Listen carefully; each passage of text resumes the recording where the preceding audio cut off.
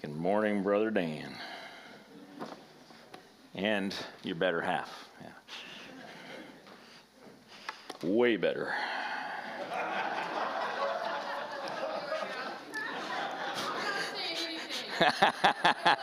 That's awesome. That's good.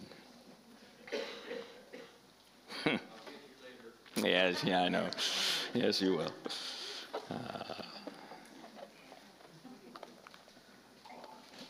God's good, amen.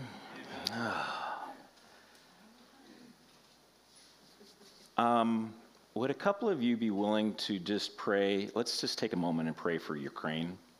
After singing something like that, you kind of go, God is good, right? But he's good in that as well. And so I think it'd just be great for us just to take a couple of minutes to just lift up the people of Ukraine and that war and all that's going on there. And I would say let's expand it. It doesn't have to be just Ukraine. There's wars going on in our world. That's one of them certainly, but there's other maybe smaller things going on that continue to pray for. So if a couple of you, I know I'm putting you on the spot. I'm not going to point anybody out, but just if you feel led to just stand where you're at and just belt it out loud so they all can hear, and then we'll continue.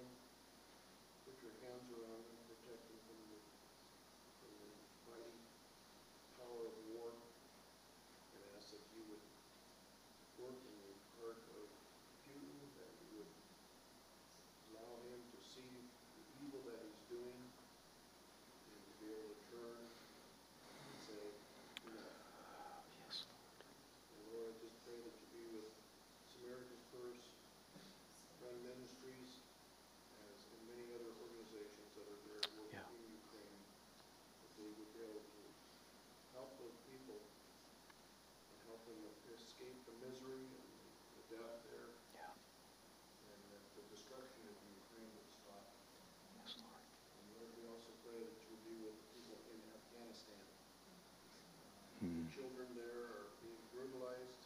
Yeah. They're suffering from lack of food.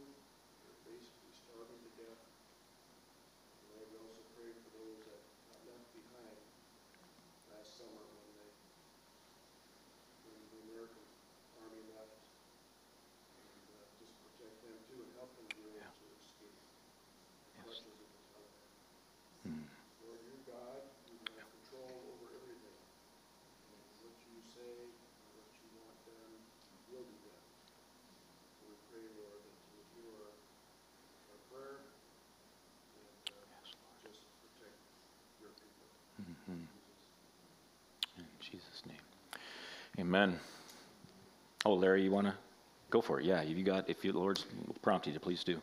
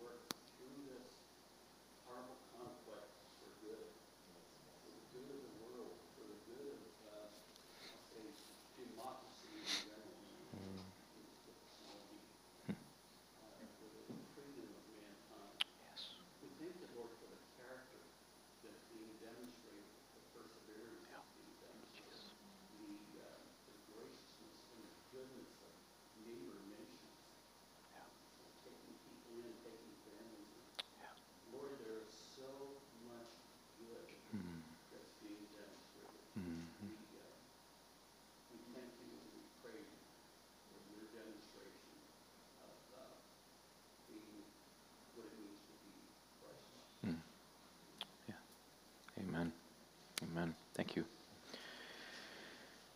We have a God who is involved in the real world. I was struck the other day reading in another Eugene Peterson book. I love Eugene Peterson. I know I've told you that before, but I was struck by, this. He made this statement, and I don't remember if I quoted this maybe a couple weeks ago. I may have, but it just came back to me again. But struck by this reality that, all the other cultures in Israelites' history, they would record down events, but it was mythology. They weren't interested in writing down real life.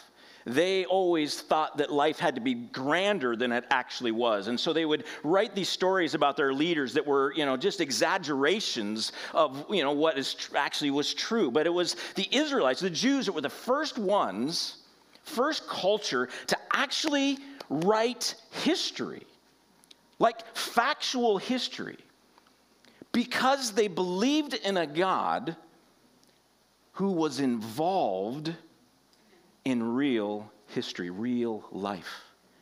That everything about life was valuable, that God was in it. And what is going on in Ukraine? God is there. He is in it. He didn't cause it, but he allowed it. And because he allowed it, he can use it. And this is a great encouragement to us, isn't it? That we have a God who cares about real life. That he has decided that all of life is valuable. The embarrassing parts of life. You spend some time with some teenagers or, middle school kids, right, especially, and their potty humor. It's like, they didn't make fun of it because they don't know what to do with it, right? And we as adults, we're more mature, and so we don't even talk about it anymore, right? I don't want to talk about it. But anyway, it's like even those silly things, God cares about. God's in that. The sweet parts of life. A new child, we're excited about our new grandbaby coming. Like a month away. It's going to be amazing, right? New life, like that is, God cares. He cares about every new child that's brought into this world. But he also cares about the pain. Jesus coming to earth as a human being, like real flesh and blood, physical.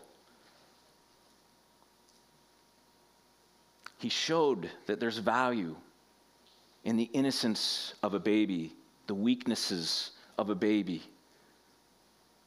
the fact that they're so vulnerable, that's okay. He also showed that life is painful, but that is okay too, because God is in it, and he uses it. He's a redeemer. And he puts hope and value and purpose in every single aspect of life.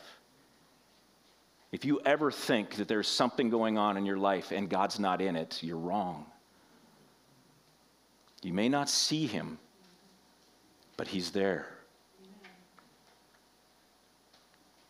The reality of the fact that God is involved in reality is proven by the story that we're going to go through this morning. Chapter 16 of Genesis. Sarai and Hagar.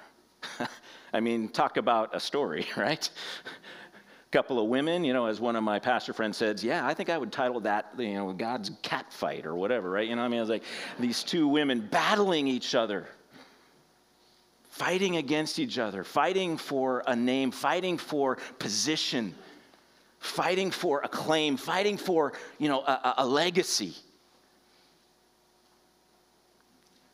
God's in this. Let's read it. Genesis 16. Now Sarai, Abraham's wife, had borne him no children. We can stop right there. Real life. Abraham, the great Abraham. The one that we all look back at, oh my gosh, Father Abraham, we got songs about it. I sang it last week. Remember that? It was great. It wasn't so perfect. Anyway, we have this Abraham, this amazing guy who took a step away from his homeland, followed God, was considered righteous because he believed God was going to do what he said he was going to do. Sacrifices all of that and goes and makes these mistakes, but God, out of him comes all of the blessing that we get to experience today. The fact that Jesus, through the line of Abraham, comes, dies on the cross, and then resurrects from the dead, freeing us from the chains of sin and of death and giving us hope for a future. This guy, this Abraham guy, his wife couldn't have children. Now, other cultures would have said, his wife, they had 1 billion children or something like that, right? They would have, because you wouldn't say this. You wouldn't build a family at this time, a story about a woman, a man, and whose wife was barren. You would not tell that story. You would make up something different. Because to be barren was of great shame. It was a curse. It was a stigma. It was considered to be something that, you must be a pretty bad person if you were in this space. And isn't this true? I don't know if you've talked with women who, for whatever reason, can't have children.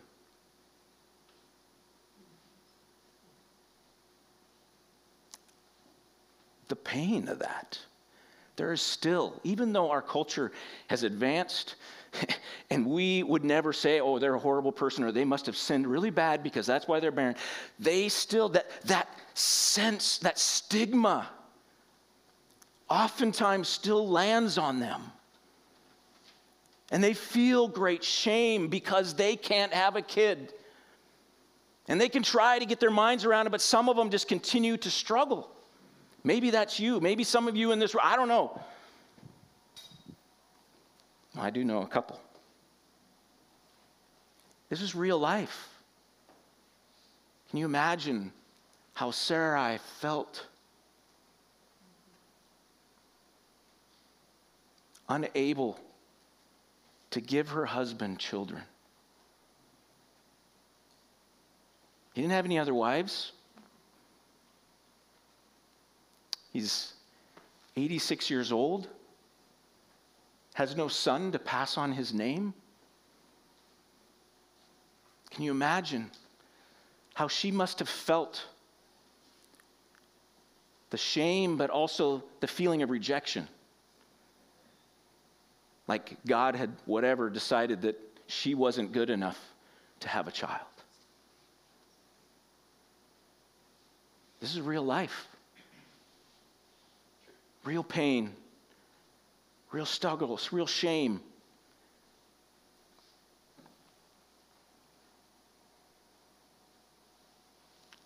She had a female Egyptian servant whose name was Hagar. And Sarai said to Abram, "Behold, now the Lord has prevented me from bearing children. Go into my servant. It may be that I shall obtain children by her." And Abraham listened to the voice of Sarai. So after Abram had lived 10 years in the land of Canaan, Sarai, Abraham's wife, took Hagar the Egyptian, her servant, and gave her to Abram, her husband, as a wife. The other side of this is Sarai seeing her husband whom she loves, getting this promise from God some 10 years earlier that he was going to be a great nation.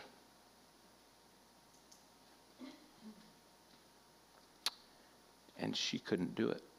She couldn't provide for him.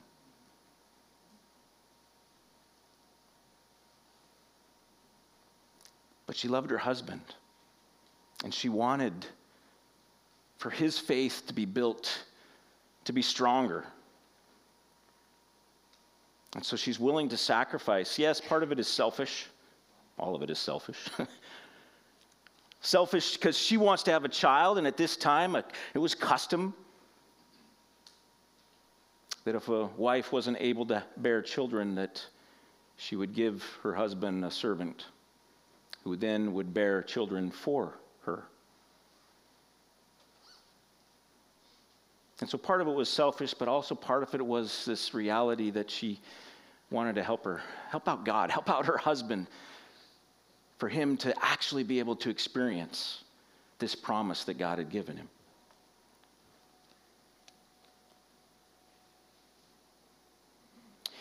Verse 4, and he went into Hagar, and she conceived, and when she saw that she had conceived, she looked with contempt on her mistress. And Sarai said to Abram, may the wrong done to me be on you. I gave my servant to your embrace, and when she saw that she had conceived, she looked on me with contempt. May the Lord judge between you and me. But Abram said to Sarai, behold, your servant is in your power. Do to her as you please. Then Sarai dealt harshly with her, and she fled from her. Sarai thought that if she gives Hagar to Abram, that one, she gets to have kids now, at least be able to claim that, because literally that child that Hagar would deliver would be considered hers. So she thought, one, okay, now I can have kids. This is my way to have kids. But two, I'm going to be able to, we're going to be able to fulfill this promise. And Abram's going to be excited. And he's going to have this great nation. And we're going to, this is the way it's going to work. And then after it happens and the plan works out, there's immediate regret. One, because of Hagar. And we'll get to Hagar in a moment. But Hagar's contempt for her. And so she reacts with, wait a second, no, wait, this is not it. And so Hagar all of a sudden becomes, instead of the Savior, she becomes the sign of God's rejection. Hagar immediately conceives, gets pregnant. And so now Sarai's stigma is even more focused on. But as Hagar comes at her with contempt and lords it over her and says, ha, look what I got. She's like, oh my gosh, now this woman is just throwing my weakness, my shame in my face. But more than that, this is why she's angry at Abram, I think. Because Abram, the one, the man that she loved, the one that we've been together for 86 years, he'd never had another wife. It was only her. They were committed one-on-one. He agreed to the plan and proved to her that she indeed was rejected by God, because now she was rejected by her husband as well.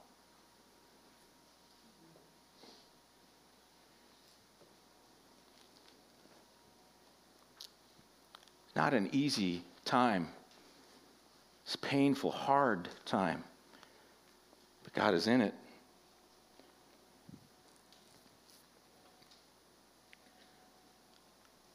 Her bitterness was not just against Hagar, though, and Abram. Ultimately, her bitterness was against God. She felt like she had been unjustly punished, unjustly cursed. But more than that, up until this point, God had promised Abram, but he had never promised her.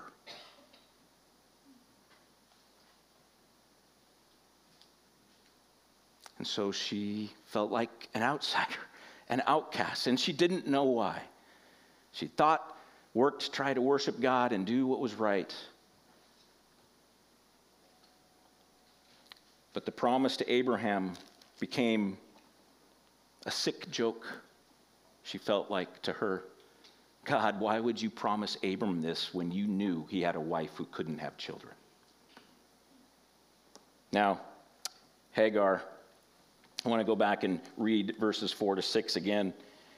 And when he went to Hagar, and she conceived, and when she saw that she had conceived, she looked with contempt on her mistress. And Sarai said to Abram, may the wrong be done to me be on you. I gave my servant to your embrace, and when she saw that she had conceived, she looked on me with contempt. May the Lord judge between you and me. But Abram said to Sarai, behold, your servant is in your power. Do to her as you please. Then Sarai dealt harshly with her, and she fled.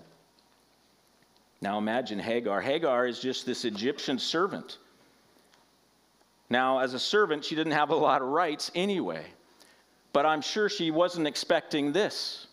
Who knows what kind of communication happened before this? But I could imagine perhaps that this was all in a moment, that there was no preparation for Hagar, that Sarai just came in and said, Hagar, you are now married to my husband Abram, and you are going to have children for us.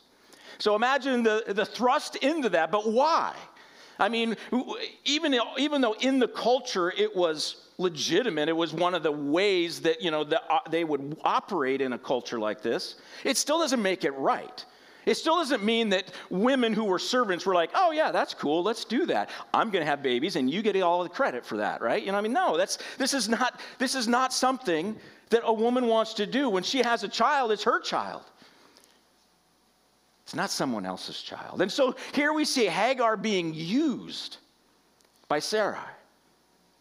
Used so that Sarai can have children, so that she can somehow remove this stigma from herself. And so she's just going to use this servant girl. Servant girl, you go and have babies for me. But more than that, she's used by Abram, because Abram actually sees this as a possibility of fulfilling God's promise. Okay, hey, this is how it's going to happen. Okay, let's do this. So now Hagar for Abram is the means to fulfill God's promise, to experience and enjoy what God had promised him. But also, I think she felt used by God. Because here's Sarai and Abram who say they worship God. And look what they're doing to her and forcing upon her. And so she's feeling like God is using her as well. Is there any wonder why she felt contempt for her mistress after she conceived? It wasn't just a pride thing that, look at me, what I can do. I think it was also, I think maybe she had a very high view of Sarai and Abram until this point. And then once they used her in this way, something twisted in her, something changed in her.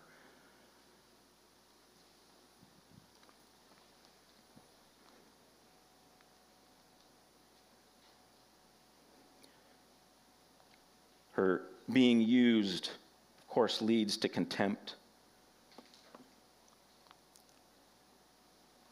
But amazingly, God intervenes. Again, God is a part of real history. Verse 7. The angel of the Lord found her, Hagar, by a spring of water in the wilderness, the spring on the way to Shur. And he said, Hagar, servant of Sarai, where have you come from and where are you going? She said, I am fleeing from my mistress Sarai.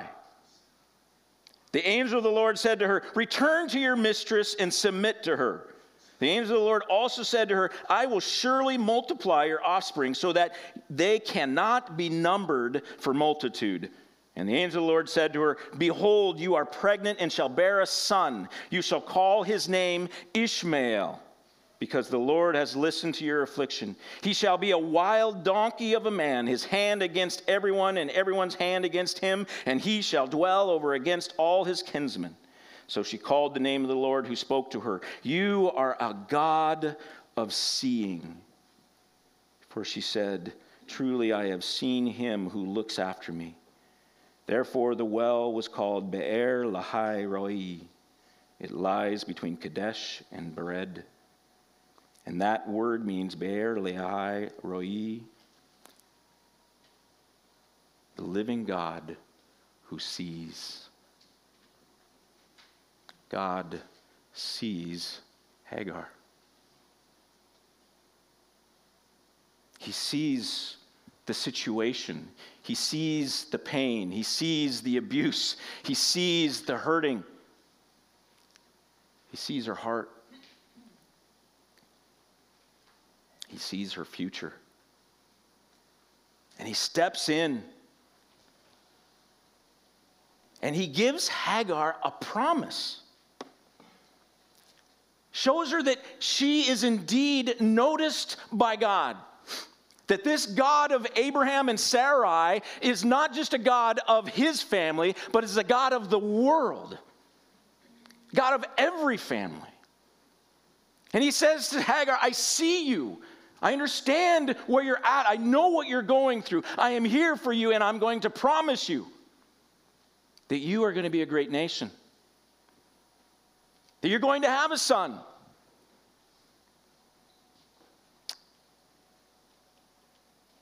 You've been accepted by God. That you have a purpose. That you are going to be a mother of a nation. And this is despite her continuing contempt. Interesting, we fast forward in this story, right? And she does go back. Has Ishmael. The boy grows up to about 14 years old, 13, 14 years old. And then Isaac is born. And then what happens? She gets kicked out. And why?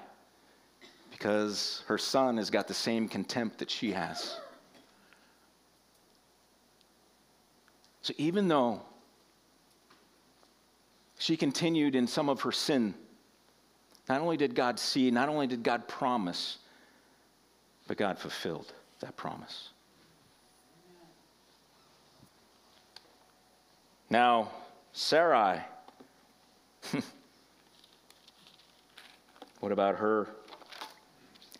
God sees her too, but it takes a while. 13, 14 years later, God renews his covenant. We'll talk about this actually next week with Abram. And then in chapter 17, verse 15 and 16, God finally makes a promise to Sarai. And God said to Abraham, "As for Sarai, your wife, you shall not call her name Sarai, but Sarah shall be her name. I will bless her, and moreover, I will give you a son by her. I will bless her, and she shall become nations. Kings of peoples shall come from her." God didn't just see Hagar, God saw Sarai. He saw her plight, the shame that she felt, the bitterness that she had, the feelings of rejection, the stigma that she had. But God steps in and promises that she is accepted, that she is loved, and that she is going to be the mother of a great nation.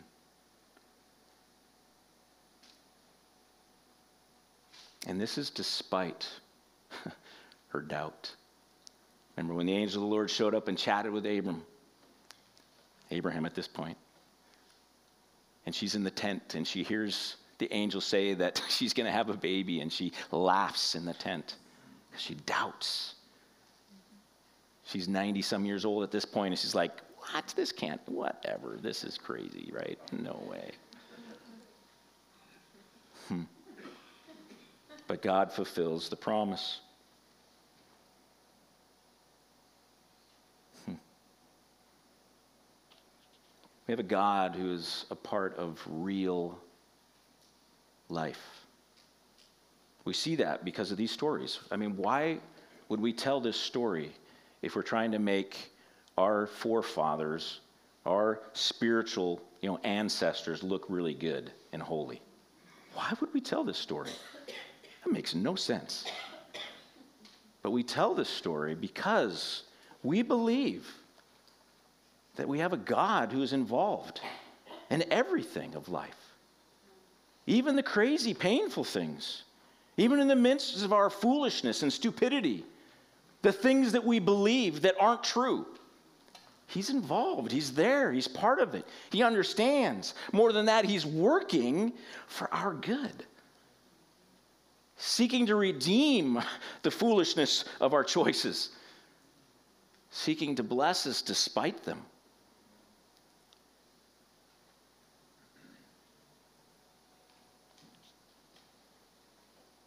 What's your life like? What's your life like?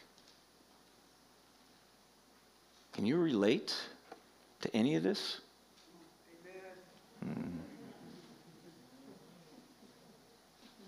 right? Do you feel shame over certain things that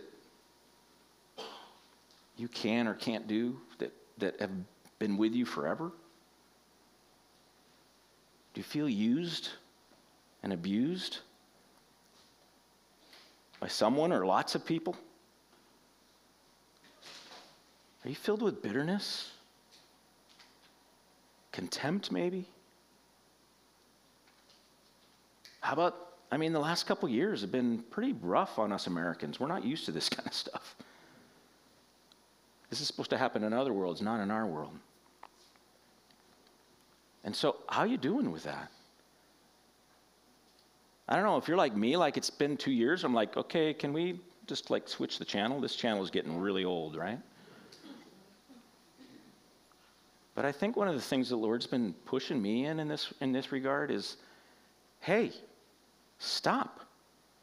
Stop looking for things to go back to the way they were. They ain't going back. Matter of fact, the old way is not the better way.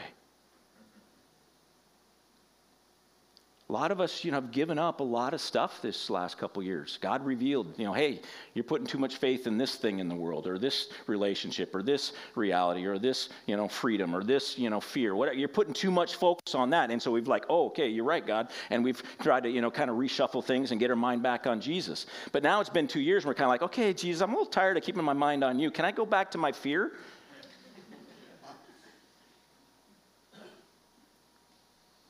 No. Where are we at, man? It's real life. Life is painful. We as Americans have been protected. And again, the pain we're experiencing is nothing compared to, imagine if you're in Ukraine. Imagine that worship service this morning. I bet it was a lot more lively, actually, than this one. Not that you guys were bad. We're great. Don't get me wrong. That's not a judgment at all. I love you guys. You're amazing. And it was sweet worship. But you know what I'm saying? Imagine. I've thought a lot this week about this reality. He keeps bringing me back to it. Like, I keep freaking out because this thing isn't working out, or this thing isn't working out, or this thing, I'm like, oh God, my life is so horrible. And I go, Ukraine. Oh, yeah, that would be worse probably. We are so focused on our own pain, our own struggle, but here's the reality. It's okay. We can be in our pain, we can be in our struggle, but God sees you. He sees you where you're at, in the midst of that pain, in the midst of that struggle, in the midst of the shame and the bitterness, in the midst of the abuse. He sees you. And the solution is not for things to go back the way they were, and may not even be for the suffering to cease. The solution is to see the one who sees you. Amen. Do you see Jesus? Are you turning your eyes to Jesus? God allows real life. And real life includes disabilities, deformities, deficiencies. That's real life.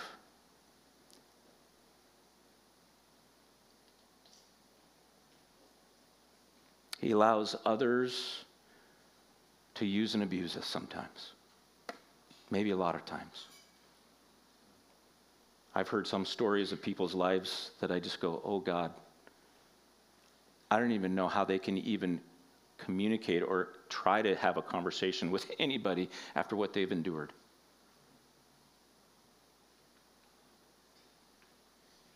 Maybe that's you, or maybe it's just not as much as that, but it's still rough for us. It's still hard. But God sees you. You are not just an extra.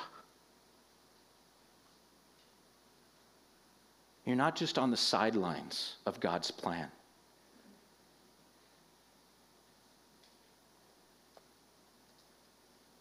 You matter. You are vitally important.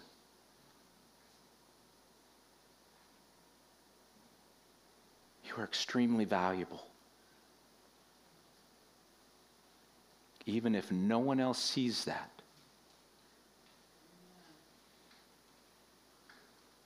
Because Jesus sees you.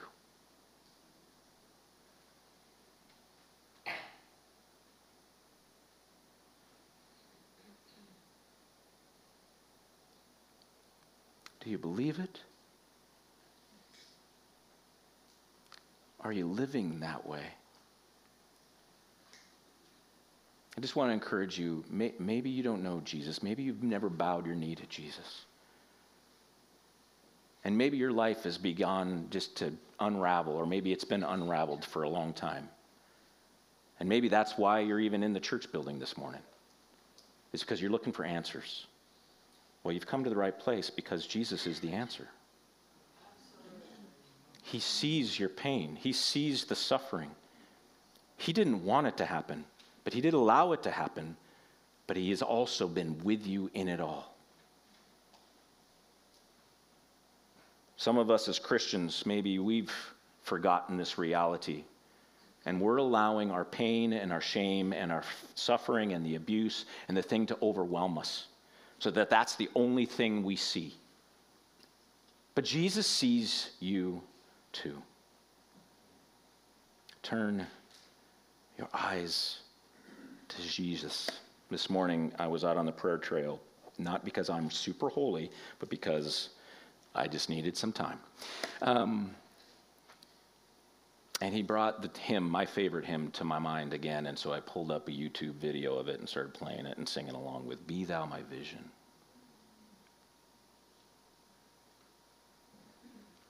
May we not just have a God who sees us, but may we have the desire and the longing to see him. Because when we're aware of him, then we can make it through the pain and the suffering, because we know he's there. All right, I'm rambling, I'm sorry. But it's so good, it's so important. I just know I've experienced pain, and I know I so easily get again, this week I've been doing this, and this is the beauty of preaching, is that God always teaches me the lesson before I get up here. Sometimes he teaches me while I'm up here. That's not as comfortable, but... And so I trust that because he's teaching me that he wants to teach you this too. All right, worship team, come up, please. See another great transition by Sean. God is with you. Psalm 33, 8 and following. Let all the earth fear the Lord. Let all the inhabitants of the world stand in awe of him. For he spoke, and it came to be. He commanded, and it stood firm. The Lord brings the counsel of the nations to nothing. He frustrates the plans of the peoples. The counsel of the Lord stands forever. The plans of his heart to all generations. Blessed is the nation whose God is the Lord, the people whom he has chosen as his heritage. The Lord looks down from heaven. He sees all the children of man. From where he sits enthroned, he looks out on all the inhabitants of the earth. He who fashioned the hearts of them all and observes all their deeds. The king is not saved by his great army. A warrior is not delivered by his great strength. The war horse is a false hope for salvation, and by its great might, it cannot rescue. But the eye of the Lord is on those who fear him, on those who hope in his steadfast love, that he may deliver their soul from death and keep them alive in famine. Our soul waits for the Lord. He is our help and our shield. For our heart is glad in him, because we trust in his holy name. Let your steadfast love, O Lord, be upon us, even as we hope in you. In Jesus' name, amen. If you would like prayer this morning, please don't hesitate to come forward. We would love to pray with you, to encourage you, to be there, to hear whatever you have to share. Church, have a great day.